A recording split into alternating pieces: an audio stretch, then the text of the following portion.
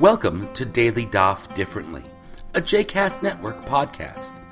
This daily podcast invites you to join us to study the daily Talmud page with a variety of liberal rabbis and teachers. For more information about Daily Daf Differently, please visit jcastnetwork.org/DDD. For more information about the other JCast Network podcasts and blogs, please visit jcastnetwork.org. Hello and welcome once again to Daily Daf Differently. It's Jeremy Kalmanowski, and today we're studying page Kuf Nun 150, getting close to the end of our tractate. Today's page is a very rich page, both in terms of interesting ideas and in terms of behavioral norms.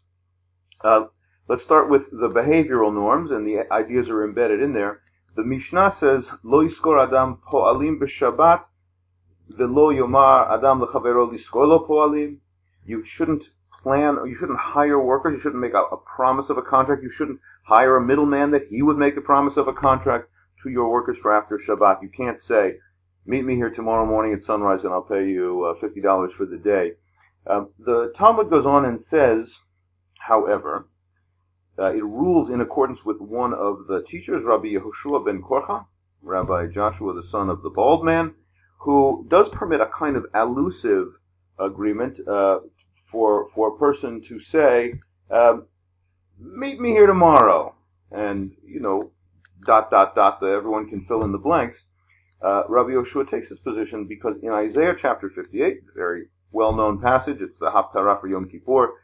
I'm sure the synagogue goers among us remember that the Haftarah on Yom Kippur is about not just fasting ritually, but creating social justice, feeding the poor, bringing the homeless home, and clothing the naked.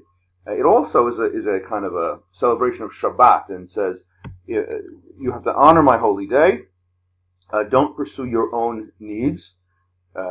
Restrain your foot from pursuing your own advancement. Mimtso chavtzecha v'daber davar, from pursuing your own desires and speaking your own words. To which Rabbi Yehoshua ben Korcha says, Dibur asur, speaking the words are forbidden. Hirhur mutar, but thinking them, I can't exactly prohibit you from thinking them. So if somebody thinks about business, it's not exactly forbidden. Now, this creates an interesting discussion about whether or not a speech act is the same thing as a real act. Is a thought. A speech act is a real act in the Talmud's mind. How about a thought? Is a thought the same thing as speech, such that it is an act that is forbidden? In general, we come to the conclusion that it is not. There is one exception, which is that you shouldn't think about Torah matters in the latrine, but that's for a separate verse. The Talmud says here, V'haya machanecha kadosh. In Deuteronomy chapter 23, it says that your camp should be holy, and it is seen just as kind of ugly or inappropriate to be thinking about the Torah in a bathhouse. But in general, thinking things is not the same thing as doing them. Now, in another place in the Talmud, in a kind of a pietistic vein, in Tractate Yoma, it says, Hirhure avera kashim me avera atzma. The thoughts of sin are even worse than the sin itself. But I think that that's a kind of homiletical or exhortative urge for people to have pure thoughts as well as pure deeds. But in terms of norms, actual norms, a thought is not a deed. Okay? The Talmud at the bottom of our page also raises an interesting set of laws, which are in fact a conflict between the ancient schools of Beit Hillel and Beit Shammai, those early rabbinic schools of thought, in which Beit Hillel permits and Beit Shammai forbids making calculations, business-type calculations for dvar mitzvah, for religiously required acts. Beit Hillel does permit, and now I'll read you this passage. The teaching is no longer given in the name of Beit Hillel, but a different rabbinic text does associate it with them. Here, it's given in the name of Rabbi Elazar, who says, Poskim tzedakah la'aniyim b'Shabbat, that you can pledge to give tzedakah to the poor on Shabbat. You can pledge on Shabbat to give tzedakah after Shabbat. And we go on and we give other examples in the names of other authorities. Mefakchim pikuach nefesh, upikuach rabim b'Shabbat. You can save one life and you can save many lives on Shabbat. Veholchim lebatei knisiot lefakeach al iskei rabim b'Shabbat. You can go to the synagogue or public assembly place to have a meeting about public needs on Shabbat. Holchim leteatrot ulekir kasaot ulbasilikaot lefakeach al iskei rabim b'Shabbat. You can go to not just the Jewish places, but the non-Jewish places with those names like teatrot, theaters, kirkasaot, circuses, basilikaot, basilicas, to take care of public needs on Shabbat. Goes on and says, taught in the house of Rabbi Menashe, Mishadchin alatinokot le'ares b'Shabbat. You can make the financial discussions to make a marriage on Shabbat. Ve'al hatinok lelamdo sefer, ulelamdo omanut. And you can hire a Torah teacher and even a craft, a business teacher for a child. You can hire them on Shabbat to do the work after Shabbat. Why? The Talmud concludes, Chafatzecha asurim, your own desires are forbidden. Chaftze shamayim mutarim, but God's desires and God's plans, those are permitted on Shabbat. All this fits that, the Iskei Rabim, the public needs, the marriages of orphans, the teaching of Torah, all of that fits the category of Chaftze shamayim, God's intentions.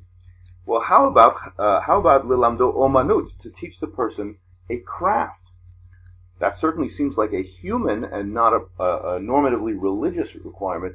Rashi says, however, deha nami mitzvahi, that work is also a mitzvah. Work is also a commandment. And I mentioned in yesterday's page that one of the core virtues of Judaism is to be a co-creator along with God of the world, to turn trees into wood, into tables and chairs, and to turn stones into iron that become, silverware and forks and cars and all of the things that we do.